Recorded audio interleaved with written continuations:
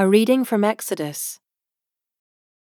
Now Moses was keeping the flock of his father-in-law Jethro, the priest of Midian, and he led his flock to the west side of the wilderness, and came to Horeb, the mountain of God.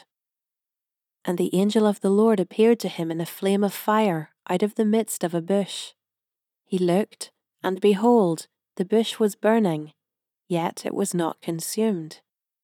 And Moses said, I will turn aside to see this great sight, why the bush is not burned. When the Lord saw that he turned aside to see, God called to him out of the bush, Moses, Moses. And he said, Here I am. Then he said, Do not come near, take your sandals off your feet, for the place in which you are standing is holy ground. And he said, I am the God of your father, the God of Abraham, the God of Isaac, and the God of Jacob. And Moses hid his face, for he was afraid to look at God. Then the Lord said, I have surely seen the affliction of my people, who are in Egypt, and have heard their cry because of their taskmasters. I know their sufferings, and I have come down to deliver them out of the hand of the Egyptians, and to bring them up out of that land to a good and broad land, a land flowing with milk and honey, to the place of the Canaanites, the Hittites, the Amorites, the Perizzites, the Hivites, and the Jebusites. And now behold, the cry of the people of Israel has come to me, and I have also seen the oppression with which the Egyptians oppress them. Come, I will send you to Pharaoh, that you may bring my people, the children of Israel, out of Egypt. But Moses said to God, Who am I that I should go to Pharaoh and bring the children of Israel out of Egypt? He said, But I will be with you, and this shall be the sign for you, that I have sent you. When you have brought the people out of Egypt, you shall serve God on this mountain. Then Moses said to God, If I come to the people of Israel and say to them, The God of your fathers has sent me to you, and they ask me, What is his name? What shall I say to them? God said to Moses, I am who I am. And he said, Say this to the people of Israel, I am has sent me to you. God also said to Moses, Say this to the people of Israel, The Lord, the God of your fathers, the God of Abraham, the God of Isaac, and the God of Jacob, has sent me to you. This is my name forever, and thus I am to be remembered throughout all generations. Go and gather the elders of Israel together, and say to them, The Lord, the God of your fathers, the God of Abraham, of Isaac, and of Jacob, has appeared to me, saying, I have observed you, and what has been done to you in Egypt, and I promise that I will bring you up out of the affliction of Egypt to the land of the Canaanites, the Hittites, the Amorites, the Perizzites, the Hivites, and the Jebusites, a land flowing with milk and honey. And they will listen to your voice, and you and the elders of Israel shall go to the king of Egypt and say to him, The Lord, the God of the Hebrews, has met with us. And now, please let us go a 3 days' journey into the wilderness, that we may sacrifice to the Lord our God. But I know that the king of Egypt will not let you go unless compelled by a mighty hand. So I will stretch out my hand and strike Egypt with all the wonders that I will do in it. After that, he will let you go. And I will give this people favor in the sight of the Egyptians, and when you go, you shall not go empty. But each woman shall ask of her neighbor, and any woman who lives in her house, for silver and gold jewelry, and for clothing. You shall put them on your sons and on your daughters. So you shall plunder the Egyptians. A reading from Luke. On a Sabbath, while he was going through the grain fields, his disciples plucked and ate some heads of grain, rubbing them in their hands.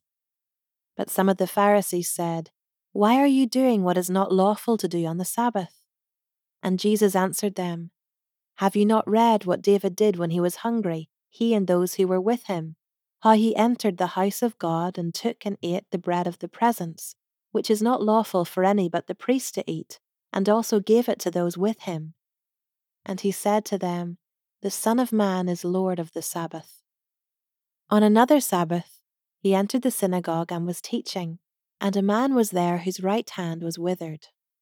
And the scribes and the Pharisees watched him to see whether he would heal on the Sabbath, so that they might find a reason to accuse him. But he knew their thoughts, and he said to the man with the withered hand, Come and stand here. And he rose and stood there. And Jesus said to them, I ask you, is it lawful on the Sabbath to do good or to do harm, to save life or to destroy it? And after looking around at them all, he said to him, Stretch out your hand. And he did so, and his hand was restored. But they were filled with fury and discussed with one another what they might do to Jesus. In these days he went out to the mountain to pray, and all night he continued in prayer to God. And when day came, he called his disciples and chose from them 12, whom he named apostles: Simon, whom he named Peter, and Andrew his brother, and James and John, and Philip, and Bartholomew, and Matthew, and Thomas, and James the son of Alphaeus, and Simon who was called the Zealot, and Judas the son of James, and Judas Iscariot, who became a traitor. And he came down with them and stood on a level place, with a great crowd of his disciples and a great multitude of people from all Judea and Jerusalem and the sea coast of Tyre and Sidon, who came to hear him and to be healed of their diseases. And those who were troubled with unclean spirits were cured, and all the crowd sought to touch him, for power came out from him and healed them all. And he lifted up his eyes on his disciples and said, Blessed are you who are poor, for yours is the kingdom of God. Blessed are you who are hungry now, for you shall be satisfied. Blessed are you who weep now, for you shall laugh. Blessed are you when people hate you and when they exclude you and revile you and spurn your name as evil, on account of the Son of Man. Rejoice in that day, and leap for joy, for behold, your reward is great in heaven, for so their fathers did to the prophets. But woe to you who are rich, for you have received your consolation. Woe to you who are full now, for you shall be hungry. Woe to you who laugh now, for you shall mourn and weep. Woe to you when all people speak well of you, for so their fathers did to the false prophets. But I say to you who hear, love your enemies, do good to those who hate you, bless those who curse you, pray for those who abuse you. To one who strikes you on the cheek, offer the other also, and from one who takes away your cloak, do not withhold your tunic either.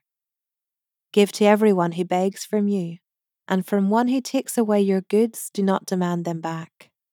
And as you wish that others would do to you, do so to them. If you love those who love you, what benefit is that to you? For even sinners love those who love them. And if you do good to those who do good to you, what benefit is that to you? For even sinners do the same. And if you lend to those from whom you expect to receive, what credit is that to you? Even sinners lend to sinners to get back the same amount. But love your enemies, and do good, and lend, expecting nothing in return, and your reward will be great, and you will be sons of the Most High, for he is kind to the ungrateful and the evil. Be merciful, even as your Father is merciful. Judge not, and you will not be judged. Condemn not, and you will not be condemned. Forgive, and you will be forgiven. Give, and it will be given to you. Good measure, pressed down, shaken together, running over, will be put into your lap. for with the measure you use it will be measured back to you. He also told them a parable.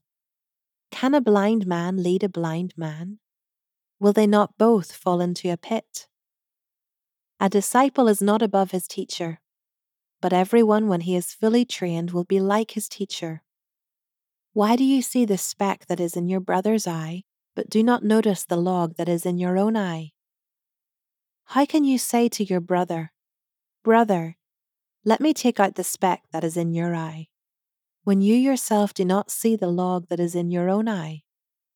You hypocrite, first take the log out of your own eye, and then you will see clearly to take out the speck that is in your brother's eye.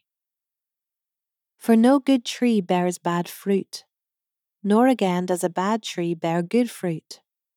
For each tree is known by its own fruit. For figs are not gathered from thorn bushes, nor are grapes picked from a bramble bush. The good person out of the good treasure of his heart produces good, and the evil person out of his evil treasure produces evil. For out of the abundance of the heart his mouth speaks. Why do you call me Lord, Lord, and not do what I tell you? Everyone who comes to me and hears my words and does them, I will show you what he is like. He is like a man building a house, who dug deep and laid the foundation on the rock. And when a flood arose, the stream broke against that house and could not shake it, because it had been well built. But the one who hears and does not do them is like a man who built a house on the ground without a foundation. When the stream broke against it, immediately it fell, and the ruin of that house was great. A reading from Job. Then Zophar the Naamathite answered and said, Therefore my thoughts answer me, because of my haste within me. I hear censure that insults me, and out of my understanding a spirit answers me. Do you not know this from of old, since man was placed on earth, that the exalting of the wicked is short, and the joy of the godless but for a moment? Though his height mount up to the heavens, and his head reach to the clouds, he will perish forever like his own dung. Those who have seen him will say, Where is he? He will fly away like a dream and not be found. He will be chased away like a vision of the night. The eye that saw him will see him no more, nor will his place any more behold him. His children will seek the favour of the poor, and his hands will give back his wealth. His bones are full of his youthful vigour, but it will lie down with him in the dust. Though evil is sweet in his mouth, though he hides it under his tongue, though he is loath to let it go and holds it in his mouth, yet his food is turned in his stomach. It is the venom of cobras within him. He swallows down riches and vomits them up again. God casts them out of his belly. He will suck the poison of cobras. The tongue of a viper will kill him. He will not look upon the rivers, the streams flowing with honey and curds. He will give back the fruit of his toil, and will not swallow it down. From the profit of his trading, he will get no enjoyment. For he has crushed and abandoned the poor. He has seized a house that he did not build. Because he knew no contentment in his belly, he will not let anything in which he delights escape him. There was nothing left after he had eaten. Therefore his prosperity will not endure. In the fullness of his sufficiency, he will be in distress. The hand of everyone in misery will come against him. To fill his belly to the full, God will send his burning anger against him, and rain it upon him into his body. He will flee from an iron weapon. A bronze arrow will strike him through. It is drawn forth and comes out of his body. The glittering point comes out of his gallbladder. Terrors come upon him. Utter darkness is laid up for his treasures. A fire not fanned will devour him. What is left in his tent will be consumed. The heavens will reveal his iniquity, and the earth will rise up against him. The possessions of his house will be carried away, dragged off in the day of God's wrath. This is the wicked man's portion from God, the heritage decreed for him by God. A reading from 1 Corinthians. Now concerning the matters about which you wrote, it is good for a man not to have sexual relations with a woman, but because of the temptation to sexual immorality, each man should have his own wife, and each woman her own husband. The husband should give to his wife her conjugal rights, and likewise the wife to her husband. For the wife does not have authority over her own body, but the husband does. Likewise, the husband does not have authority over his own body, but the wife does. Do not deprive one another, except perhaps by agreement for a limited time, that you may devote yourselves to prayer. But then come together again, so that Satan may not tempt you because of your lack of self-control. Now as a concession, not a command, I say this. I wish that all were as I myself am. But each has his own gift from God, one of one kind and one of another. To the unmarried and the widows I say that it is good for them to remain single, as I am. But if they cannot exercise self-control, they should marry. For it is better to marry than to burn with passion. To the married I give this charge, not I, but the Lord. The wife should not separate from her husband, but if she does, she should remain unmarried, or else be reconciled to her husband, and the husband should not divorce his wife. To the rest I say, I, not the Lord, that if any brother has a wife who is an unbeliever, and she consents to live with him, he should not divorce her. If any woman has a husband who is an unbeliever, and he consents to live with her, she should not divorce him. For the unbelieving husband is made holy because of his wife, and the unbelieving wife is made holy because of her husband. Otherwise your children would be unclean, but as it is, they are holy. But if the unbelieving partner separates, let it be so. In such cases, the brother or sister is not enslaved. God has called you to peace. For how do you know, wife, whether you will save your husband? Or how do you know, husband, whether you will save your wife? Only let each person lead the life that the Lord has assigned to him, and to which God has called him.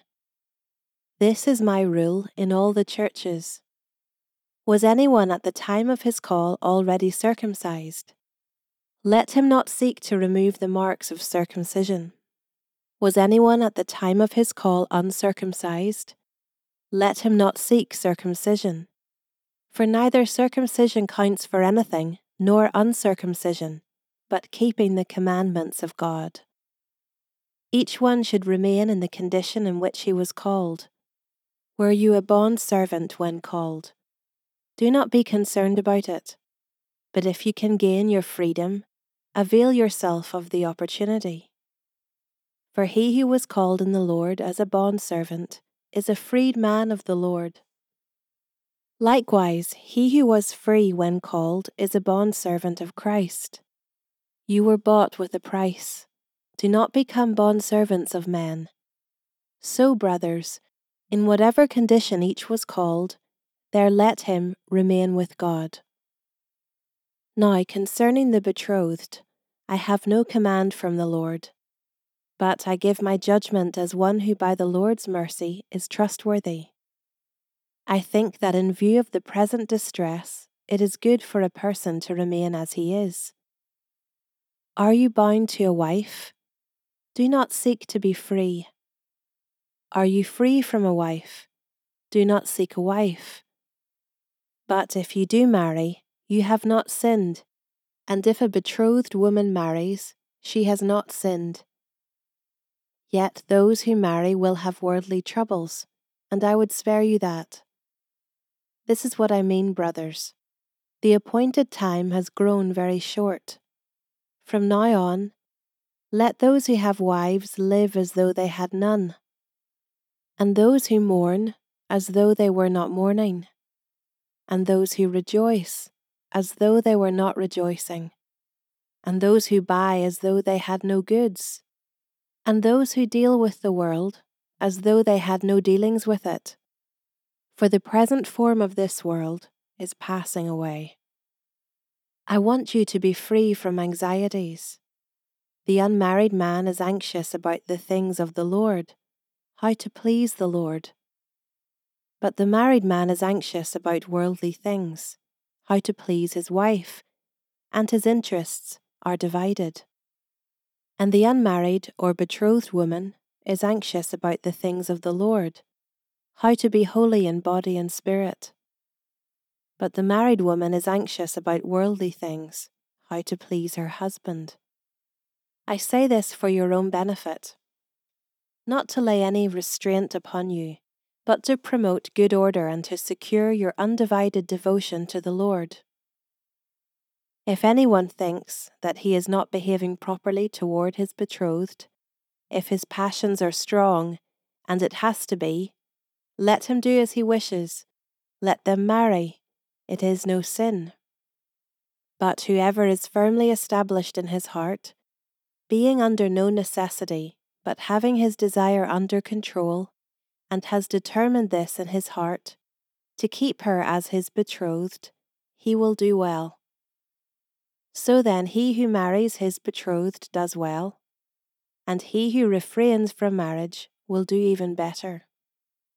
A wife is bound to her husband as long as he lives.